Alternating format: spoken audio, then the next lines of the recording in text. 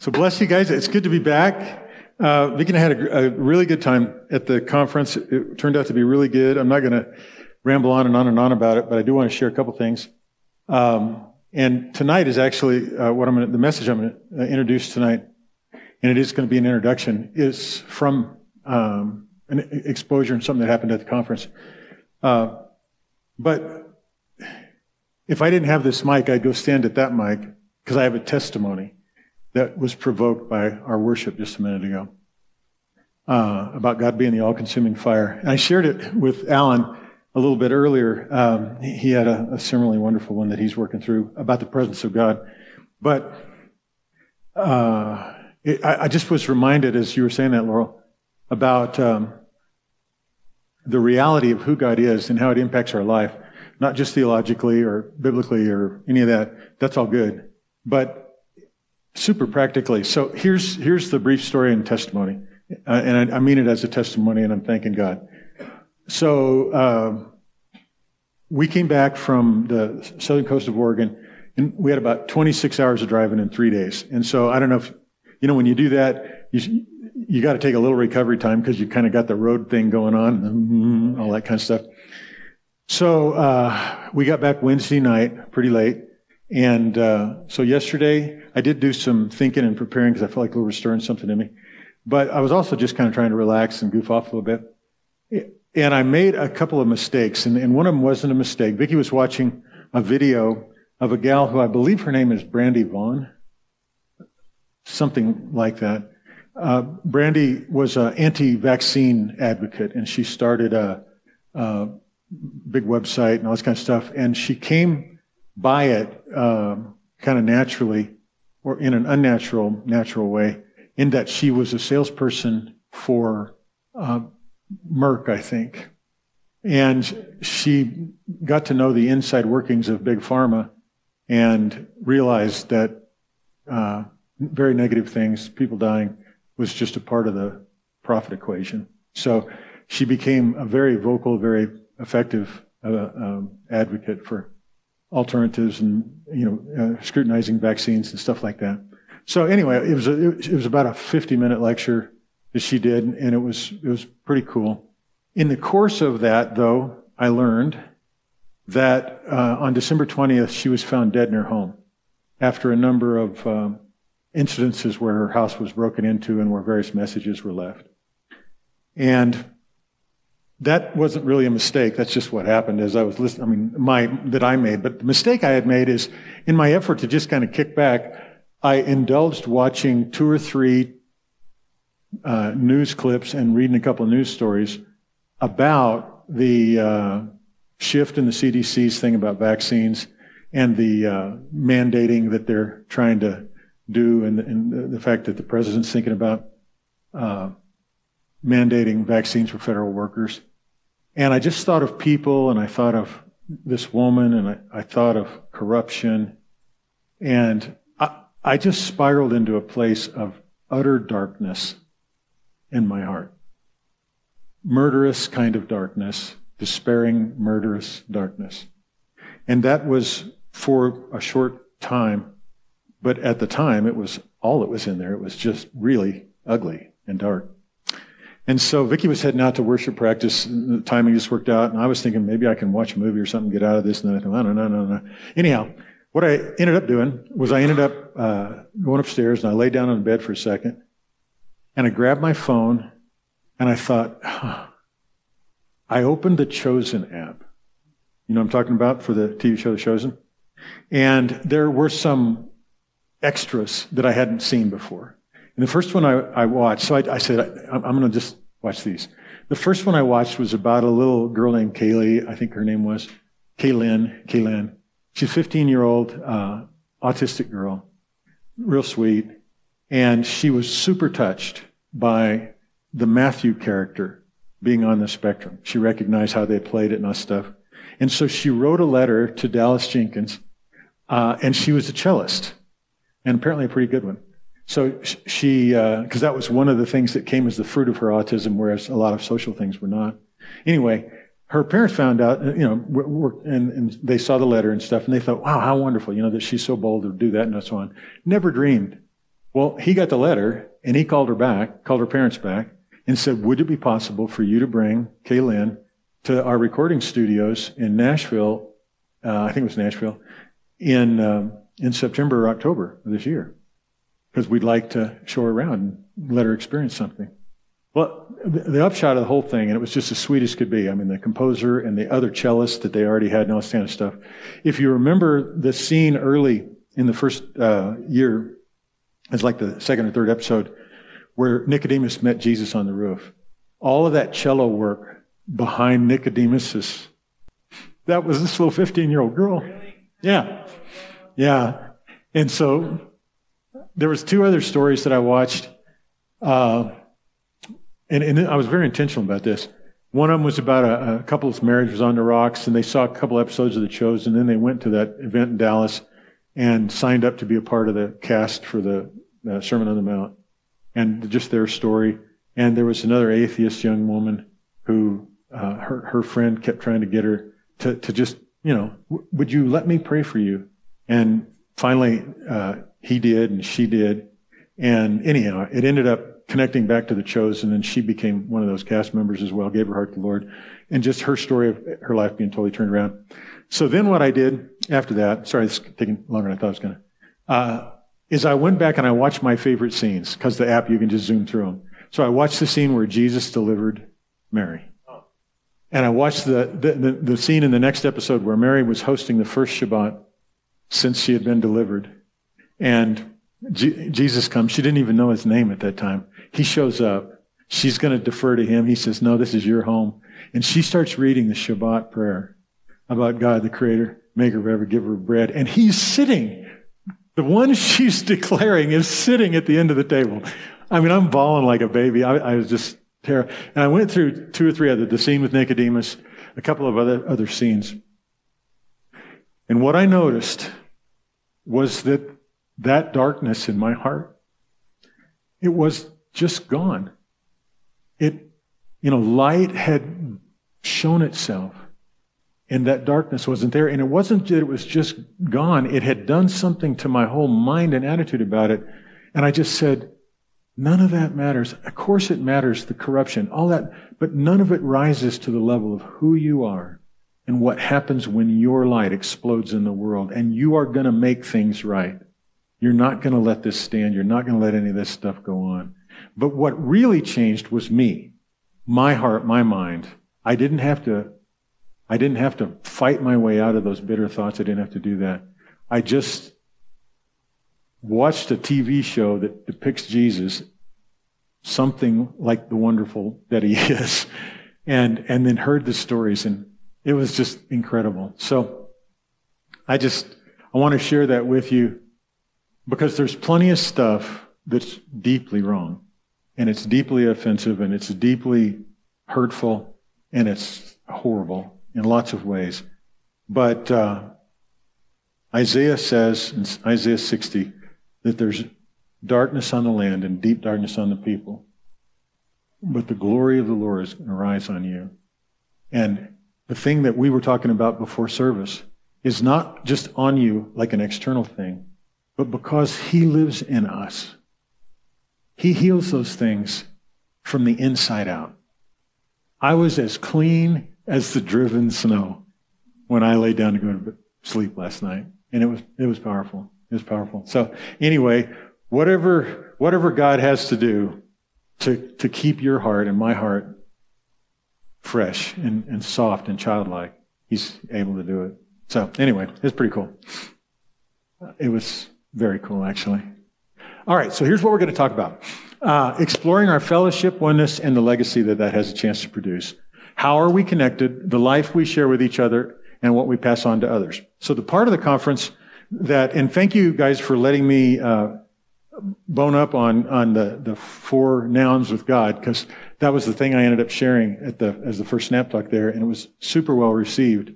And I made one change the night before the conference in the PowerPoint, aside from trimming a few slides off to get it down in 20 minutes. And it was, I turned those original statements, if you remember, God himself is the one, God himself is the fire that cleanses, God himself is the light that judges. I turned those into questions. What if it's God himself that is the light that judges? What if it's God himself that is spirit and can penetrate the deepest part of us? I've never seen a shift in framing from a statement to a question so engaged the people that were there. It was really amazing. So questions are just awesome, and they have an incredible power to pull out of people the heart. So anyway, one of the things that Vicki and I encountered there is a number of young leaders with amazing stories, and I'm not going to take time to tell them tonight, but I will over the next couple of weeks as we look at this a little more in depth. And prior to the last night of the conference, Vicki and I were asked to be on a panel to share our opinion or anything we felt like the Lord was saying to us about where the church was going. And so I'm not sure why we were qualified to do that, but if you ask for my opinion, you'll probably get one. So anyway, I was praying about it. And one of the things for sure that I wanted to share with everybody was how confident I was, how encouraged I was that the church is in good hands as we move forward. Because there are young leaders, and we encountered a number of them, that are just amazing, quite frankly. They're just amazing. And they treated us older, non-skinny jean people with such amazing honor. And it was just a beautiful thing. So I was really super encouraged. And that led to the thought and talk at the conference summit about legacy, about where do we go from here and how did we get where we're at. And so I was going to come and kind of talk about that. And I started preparing specifically. And the issues of fellowship and oneness popped out. And I love it when this happens in the scripture to me. You're looking for one thing and you see that that one thing is built on something else that's even more foundational.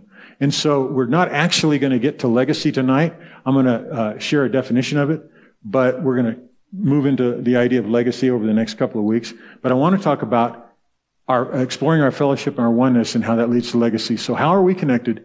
The life we share with each other and what we pass on to other people. Now, I will tell you, I'm not going to be able to share anything new that you haven't already heard. However, if you're like I was, as I saw these things, I realized that I had dramatically marginalized fellowship and oneness. I had depersonalized it, and I had made it more of a Christian experience or a religious experience. And probably that makes some sense to you because we've encountered a few things like that as we've looked. So let's start with a dictionary definition of fellowship. The companionship of individuals in a congenial atmosphere and on equal terms. So this is just a secular definition, and I think that's what perhaps a number of people would think fellowship is. What church do you fellowship at? And hopefully it's a congenial thing where people are, equal terms and sort of like minds. Friendship and comradeship, there was a strong fellowship developed among them. And a close association of friends or equals sharing similar interests. That's one that I really do think is kind of... Then there's a biblical definition of fellowship. And lately, as I've looked at words like innocence and those things, it's been an enormously complicated study. This one is as simple as can be. There's one word in the New Testament that talks about fellowship, and it's koinonia. And so this is out of a Bible site and some other dictionary type things.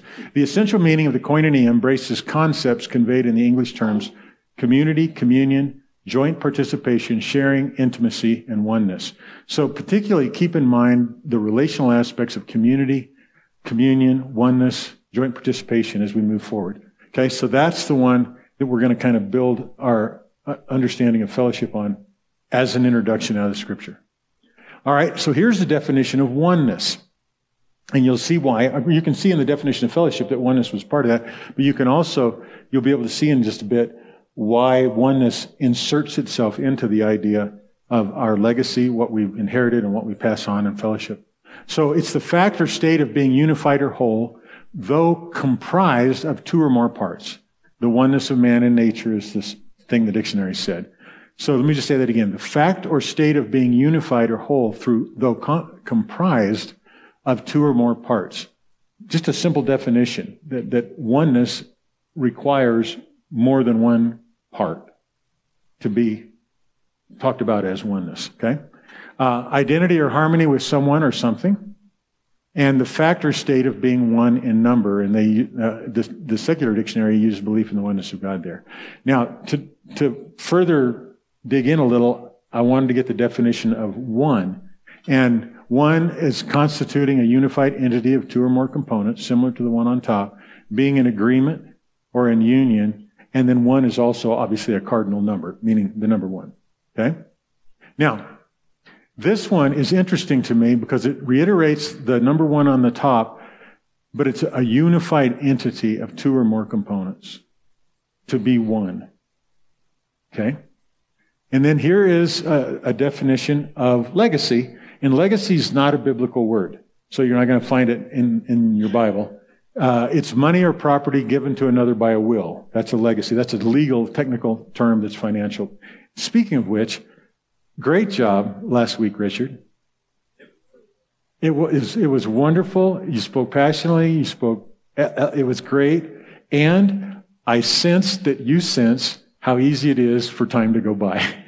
It's tough, isn't it? I mean, it flies right by. But you did a great job. You did a great job. If you guys were gone, if anybody was gone, do go to Facebook and catch Richard's message on finance and what he shared. It was beautiful. Okay, so the second one here is something handed down from ancestors or a predecessor or from the past. And they use the illustration of a legacy of religious freedom and speak about it as a heritage. And then an individual, this is an interesting one, an individual who is either an applicant to an educational institution or a matriculating student who also happens to be the child of an alumni or alumnus. They're called legacy students, and they get preferential treatment in most colleges. But the one that I want to concentrate on is the one in the middle, something handed down from an ancestor or a predecessor or from the past. And so when we talk about legacy, when we get to legacy, the point of it is that we're going to see that there's parts of us that came from other people and parts of us that came to us. And there are parts of them that are alive in us, and the fulfillment of their legacy is coming through us. I'll allude to the passage, but in Hebrews chapter 11, it says toward the end of the chapter that all these people of faith were given a promise, and they acted in faith of that promise, but they were not to be fulfilled, talking about them as people, not to be fulfilled apart from us. It's one of the big legacy statements. We'll look at it next week when we get to it. But we'll save those legacy details for next week. So back to our definition of fellowship. The companionship of individuals in a congenial atmosphere on equal terms, friendship or comradeship, a close association of friends or equals sharing similar interests, and then the biblical koinonia idea of the essential meaning of koinonia embraces concepts of community, communion, joint participation, sharing, intimacy, and oneness. All right. Here's a scripture that speaks about fellowship. Acts 2:42, New American Standard. They were continually devoting themselves to the apostles' teaching and to fellowship, to the breaking of bread and prayer. So what I want you to notice about this scripture is that there is a distinction between what the new believers did that were coming into the church, what they did in relationship to what the apostles taught, and to fellowship, that those are two different things. Now, I don't know enough about the Greek grammar yet in this sentence to know if that comma, the way it's translated, means that fellowship had to do with the breaking of bread and prayer, or if it's another category, but it's not a fully distinct, contrasted category by the conjunction. So there was the teaching of the apostles that was a part of church life, and there was fellowship that was a part of church life. And then those included the breaking of bread and prayer. You see what I'm saying? So fellowship is in a sense, it's its own entity in the early church. Ranked up there. Now, you could make a case that the first thing they mentioned was the apostles' teaching, and that was perhaps more important than fellowship, but I don't want us to do that, really. I think I've done that almost my whole life. It's ranked everything that way, and I think I just want us to realize that fellowship is right up there with teaching, communion, and prayer. And then here's one. In 1 Corinthians 1:9, God is faithful, through whom you were called into fellowship with His Son, Jesus Christ, our Lord. All right, so this is the kicker. This is the one that's starting to change what I want us to think about. Fellowship is not just, the way the definition said, a congenial group getting along with common interest. Fellowship is literally with Jesus. It is in him. And we sell fellowship short when all we talk about is the social relationship in church among believers. And I'm not trying to diminish that at all. I don't feel like we have to diminish it to understand fellowship. As a matter of fact, I think that relationship between you and me and you is going to be exalted once we get a grip on what real fellowship is. That fellowship literally is an engagement between you and Jesus himself. A relational engagement. This one says it a little more extensively.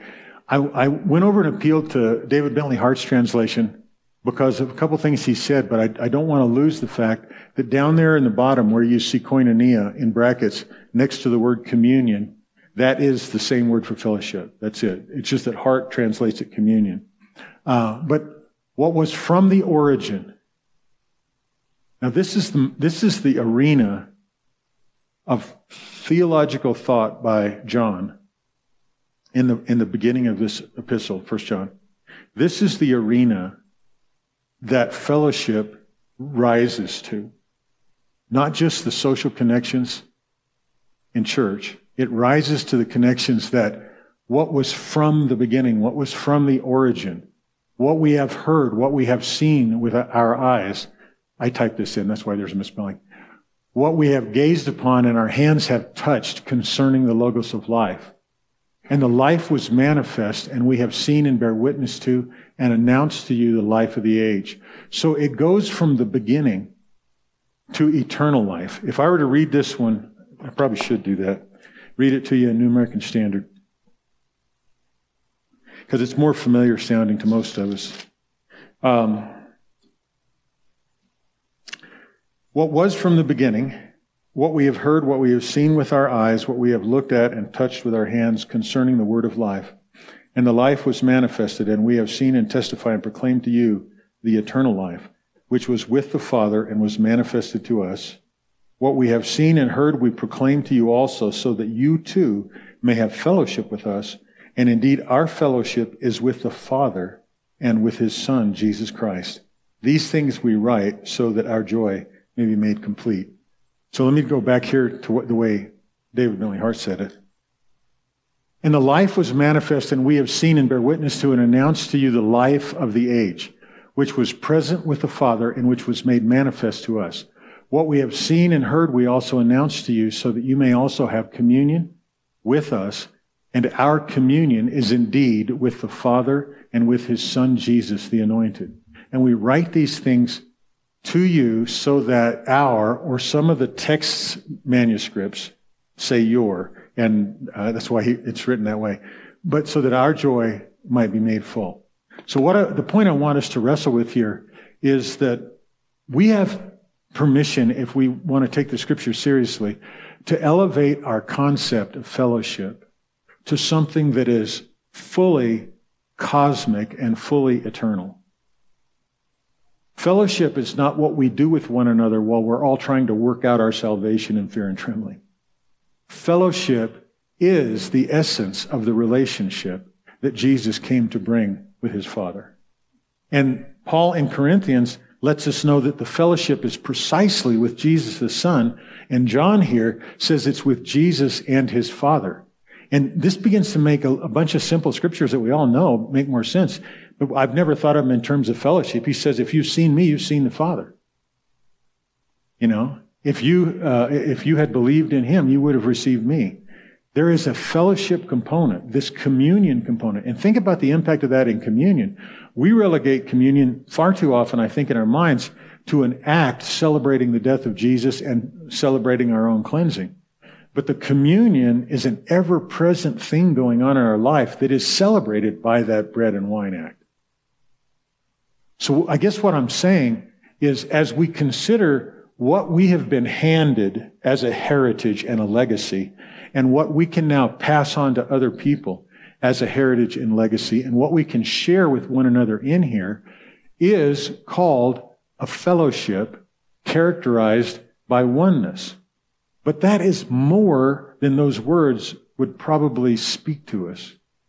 And the kind of reverence that it deserves, the kind of awe that could be stood in here. Our fellowship as believers, as children of God, our fellowship, yes, links us directly to Jesus, connects us directly, relationally, powerfully with the Father, but it also connects us with the beginning of time, and it connects us with the eternity that time is going to be expressed in. So, where do you fellowship? Deserves a different answer somehow, and I don't know what it is yet. But knowing me, it'll lead to a long, confusing monologue for the first person that asks. So I'm looking forward to it a little bit. All right, so let me get just a couple other points here. So the fellowship that was from the origin, the communion that was from the origin, is characterized here like it's characterized in the first part of the Gospel of John. That touching the Logos of life, and life was manifest, and we've seen it and bear witness to it. Jesus was with the Father, and it was the relationship that they had with each other in the Spirit that was the womb of creation. It was the womb of the conception of God's children. It is where you were thought of. And you were created to have fellowship, to have communion in the dynamic of that relationship between the Father and the Son and the Spirit. That's bigger than what I've thought of fellowship as being. That was the guiding love principle in the heart of the Father to want sons, like it says in Ephesians chapter 1. The end of this is the guiding destiny principle that caused the Father to want us to be conformed to the image of His Son, like it says in Ephesians. So this fellowship thing is really, really huge. And this just, like I say, tonight can only be an introduction, but we're going to get into it a little bit more. All right, so the definition of oneness. The fact or state of being unified or whole, though comprised of two or more parts. And then we go down to the definition of one, constituting a unified entity of two or more components. I just wanted to remind you that. So here are some scripture to revealing our oneness. I do not ask on behalf of these alone. It's in John 17, Jesus' prayer to the Father. But for those also who believe in me through their word, that they may all be one. The Greek word there is hais, even as you, Father, are in me and I in you, that they may also be in us, so that the world may believe that you sent me. All right, so let your mind expand and run with this thing that is being prayed by Jesus about us. I do not ask on behalf of these alone, but for those also who believe in me through their word. That is everyone in this room. He is praying for you and me because we believed because of what we've read and heard of what these guys that he was praying for earlier in John 17, the apostles, disciples. So literally, this prayer is for you. Does that make sense? All right. That they may all be one. Alan was talking about the alls and buts. And if you don't focus in on them and let the but create the contrast and let the all mean all, you're going to miss some important things. Here's what's going on. That they may all be one. Be one. Be a unified entity in spite of being comprised of individuals or more than one. And then the all here, if we give it any weight at all, we can't be satisfied with the fragmentation of believers. We can't be satisfied with the fragmentation of denominations and all of that kind of stuff.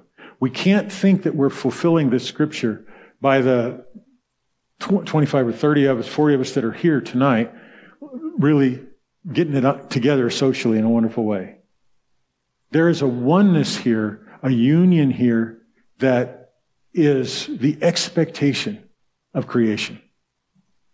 it makes me realize why Paul reveals that creation groans, waiting for the revelation of the glory of the sons of God.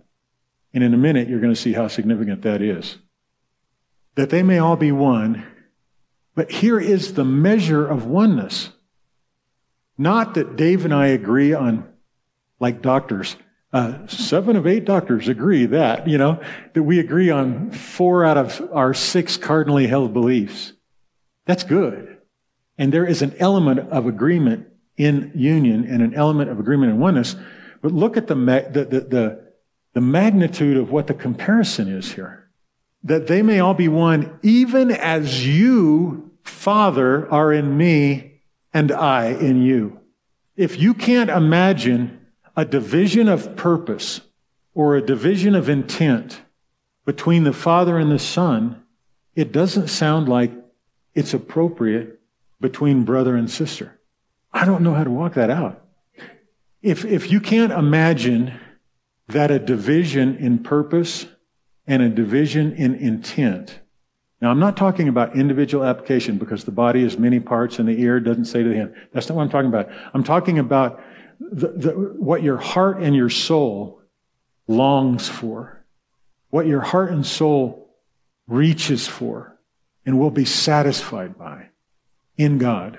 If you can't imagine a division between the Father and the Son and the Spirit, it probably isn't right to settle for that kind of a division among brothers and sisters.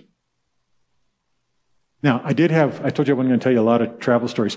We went and spent some time with with Vicky's sister and brother-in-law, my sister-in-law and brother-in-law, and it was wonderful. And we ended up going to church on Sunday morning, and it had been the first time I'd been in a straight-up Southern Baptist church in a really long time. And it was a neat service because there was a young intern who was preaching his message that he needed to get into Bible college, and he was very articulate, and it was good. But I sat there, here's a but I sat there and I just realized how dramatically who we think God is and what we think God's focus is affects everything. The young guy preached out of 2 Corinthians 5:17 through 21, which is one of my favorite passages. And obviously, I'm so biased, when I read that passage, we're new creatures.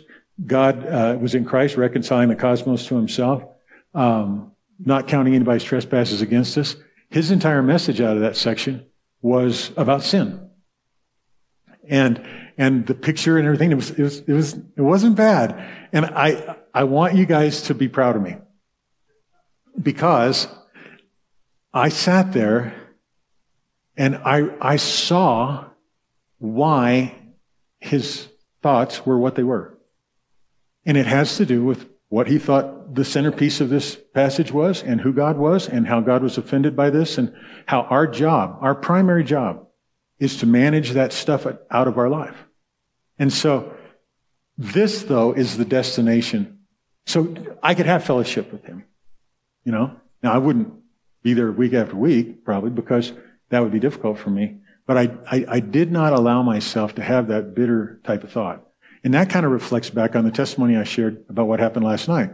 There was enough of the image of God in Christ that I saw last night watching those clips from The Chosen and seeing the testimonies of those people, that it literally pushed the darkness out. It didn't make it any better that this woman was killed.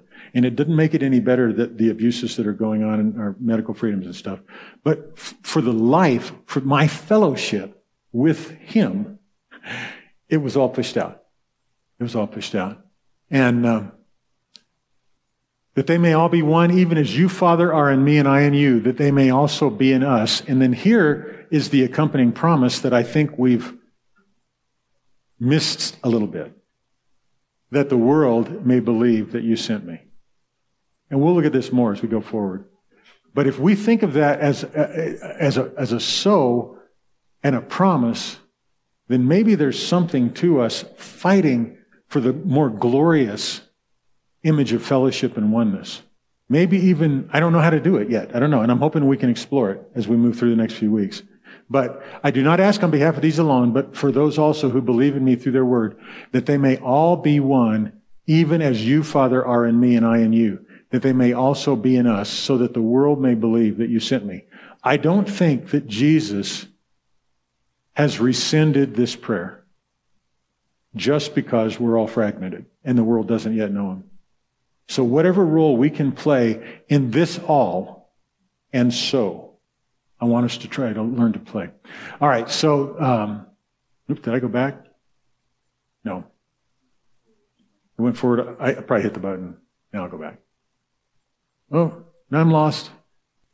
There we go. Okay, so that's that one. Here's another one. This is connecting. Sorry, I broke an important connection about glory in that, so we'll try to recapture. The glory which you have given me, I have given to them, that they may be one, just as we are one.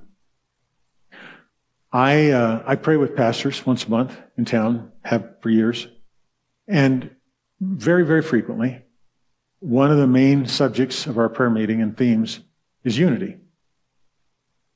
Being one.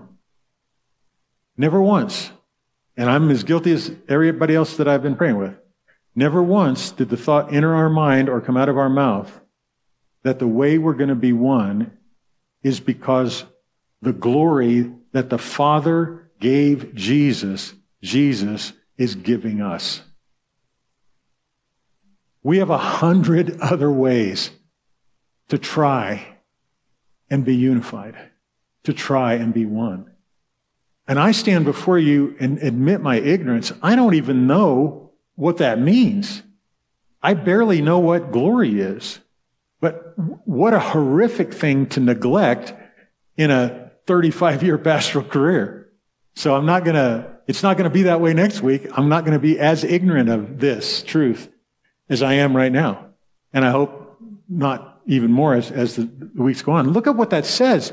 The glory which, this isn't a prayer of something that God's going to do. This is Jesus telling his Father what he has done. The glory which you have given to me, I have given to them, that they may be one, just as we are one, still measured by the same oneness. Glory and oneness are linked. Not the kind of humility that leads to the lowest common denominator of our beliefs.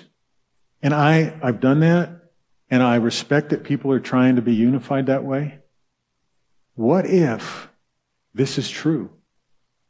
What if not the simplicity or the simpleness of just let's get together on what we can agree on.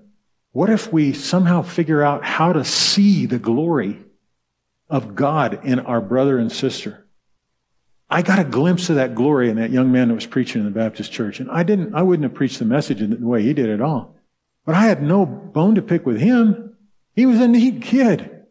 God's call is on his life. He loves the Lord.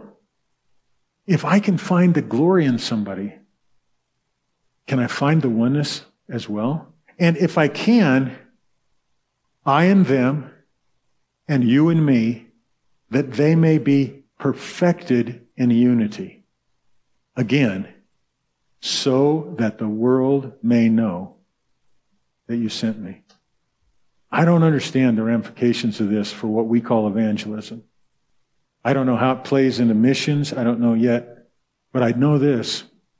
I have ignored, ignorantly, and neglected what Jesus said is the primary thing about our oneness and unity, which is that you and I share a glory that has already been given to us, that the Father gave to the Son.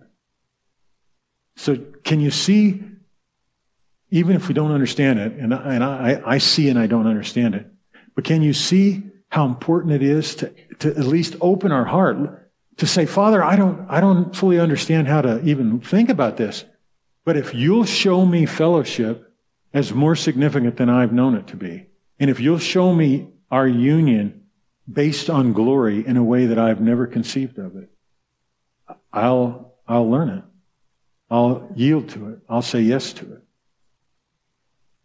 Somehow there's a key here that is, I think, extraordinary.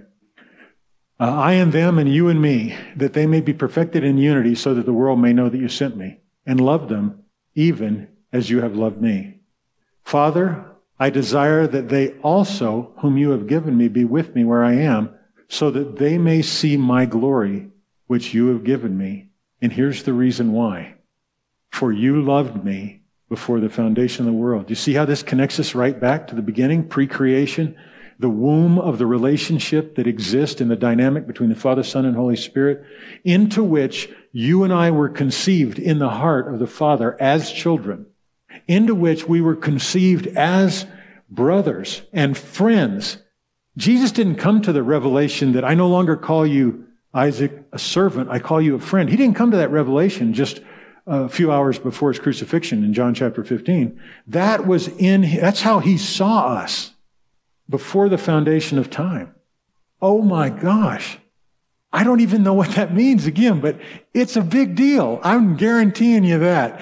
It's a big deal as we unite our hearts with this vision that he has of us as children, as he has of us as friends, as he has of us as brothers and sisters, as he has of us as kings and priests. I think things are going to be unlocked. I think there's going to be room in our hearts for the miraculous things that right now we hold out at arm's length and hope to get to through whatever, the right kind of formula of repentance or something. Father, I desire they also, whom you have given me, be with me where I am so they may see my glory. If you want to push that off to the return of Jesus and the end of days, you can, and many do, but I would really encourage you to say that's not what he was talking about. Jesus appeared to these guys a number of times just after he prayed this thing, after he rose from the dead. And he sent the Spirit and manifest, and all this stuff about the Spirit living in us came after this prayer was prayed and this declaration was made. So I think Jesus is here to be known and seen, and I think we can be with him in a way that is a mystery, I get it, but it's real, and I think we can see his glory. That's the part. Our fellowship and our oneness is based on being given the very same glory. And I know this will sound dangerous because doesn't that lead to hubris? Doesn't that lead to weird blurring of the lines between us and Jesus? Maybe. But it's worth looking at anyway because of what it says in the Word. Our fellowship is a manifestation of the oneness that is the result of being given the glory that Jesus had with the Father before the foundation of the world. That is why you're a Christian, because you have that glory.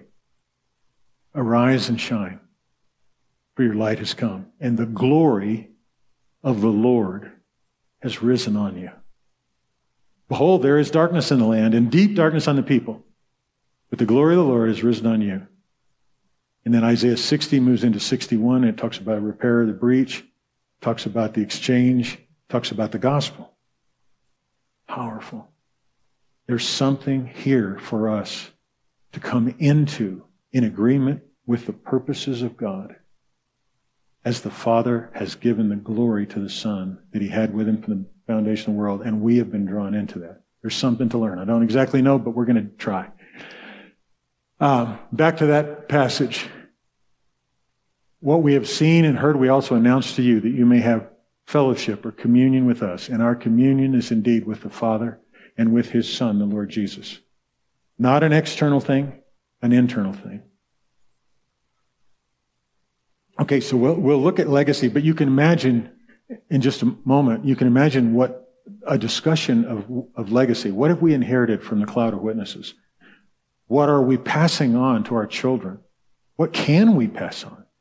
Not just a good understanding of social things. We're passing on glory that can manifest in them and reveal to them the Father and the Son in a way that's something that Vicki and I saw in some of these young leaders. They had insights. They were amazing. They had insights because God was their Father too. And Jesus had his glory abiding on them too. And they pulled stuff out of me that was crazy good. It was wild. So, I've used up most of the time, but the mic is open. Any thoughts? It's just an introduction. Everybody was, I love the idea of us having time for questions in our church when we got a chance to share it with them. Yes, sir. One of my thoughts has to do with if I'm developing a concept of oneness with God, it's going to develop my communication with God. Mm-hmm. So just the very act of asking God, what do you think of what just happened? Mm-hmm. Assuming and knowing that He's with me and experiencing what I'm experiencing at the same time is going to improve, I think, my communication. That's cool. Let me go back to this little definition somewhere. The definition of oneness. All right, so these words, community, communion, joint participation, sharing, intimacy, and oneness, that's what you're saying. Those have real meaning in our fellowship, real manifestations in our oneness and in our union. I think this is kind of what I'm excited about this is, no, it's good. What I'm excited about is the potential that this has to unlock the thing that our hearts are designed and long for, that our spirits have searched out and been led to. So in the childless thing, because you are sons, God has sent the Spirit into your hearts to cry, Abba, Father. I've tried to make that more relevant in my own thinking. I think this might hold the key. If I begin to taste and experience the glory, isn't that what we're longing for when a bad report comes? Isn't that what we're longing for when we're longing for repentance in our nation or longing for a nation to open up to the gospel? I think so. Yeah, Richard? You mentioned the young people. When I was in California, I met with some young people too. They opened a Moose Dog Brewing. On the light side, their light beer is Illumination Blonde Pale Ale, Ephesians 5:13. On the hoppy side, Eagle One EPA, Isaiah 40:31. You got a whole list. Every beer has a scripture next to it. Has a scripture associated with it. And they've had scandalous. They've had remarkable patronage. People coming in not knowing, and they go, "What's this stuff on the side here?" But they've been able to witness. They've been able to talk about Jesus. It's just been awesome. It was really awesome. Wow. Yeah. How old are these guys? In their early 20s, late 20s. Okay. They decided it was two sisters. Their husbands said, "Hey, let's make some beer," and they started making beer. Wow. And then they started making more beer, and then they developed it into a little brewery that they have. Mm-hmm. It's just so a generation that by most church analysts is characterized as being indifferent to the Scripture is the first probably to put it on the menu at a brew house. Thoughtfully from the sound of it and effectively. All right, Father, thank you. Thank you for pointing this stuff out. And Lord, I'm always amazed when something seems so new and it's been in the pages of Scripture ever since the day I first read it and ever since the day we first read it. And yet there is more here, Lord, that if we will slow down and take it seriously, and if we will humble ourselves and position our hearts to receive the revelation of it by the Spirit, there is something here that can dramatically change our concept and our experience of fellowship and of oneness and our experience of your glory. Lord, we want to leave the upcoming generation, and we want to recognize the heritage that we have in light of this sort of definition of fellowship and oneness. And we ask for that in Jesus' name. Amen. Amen.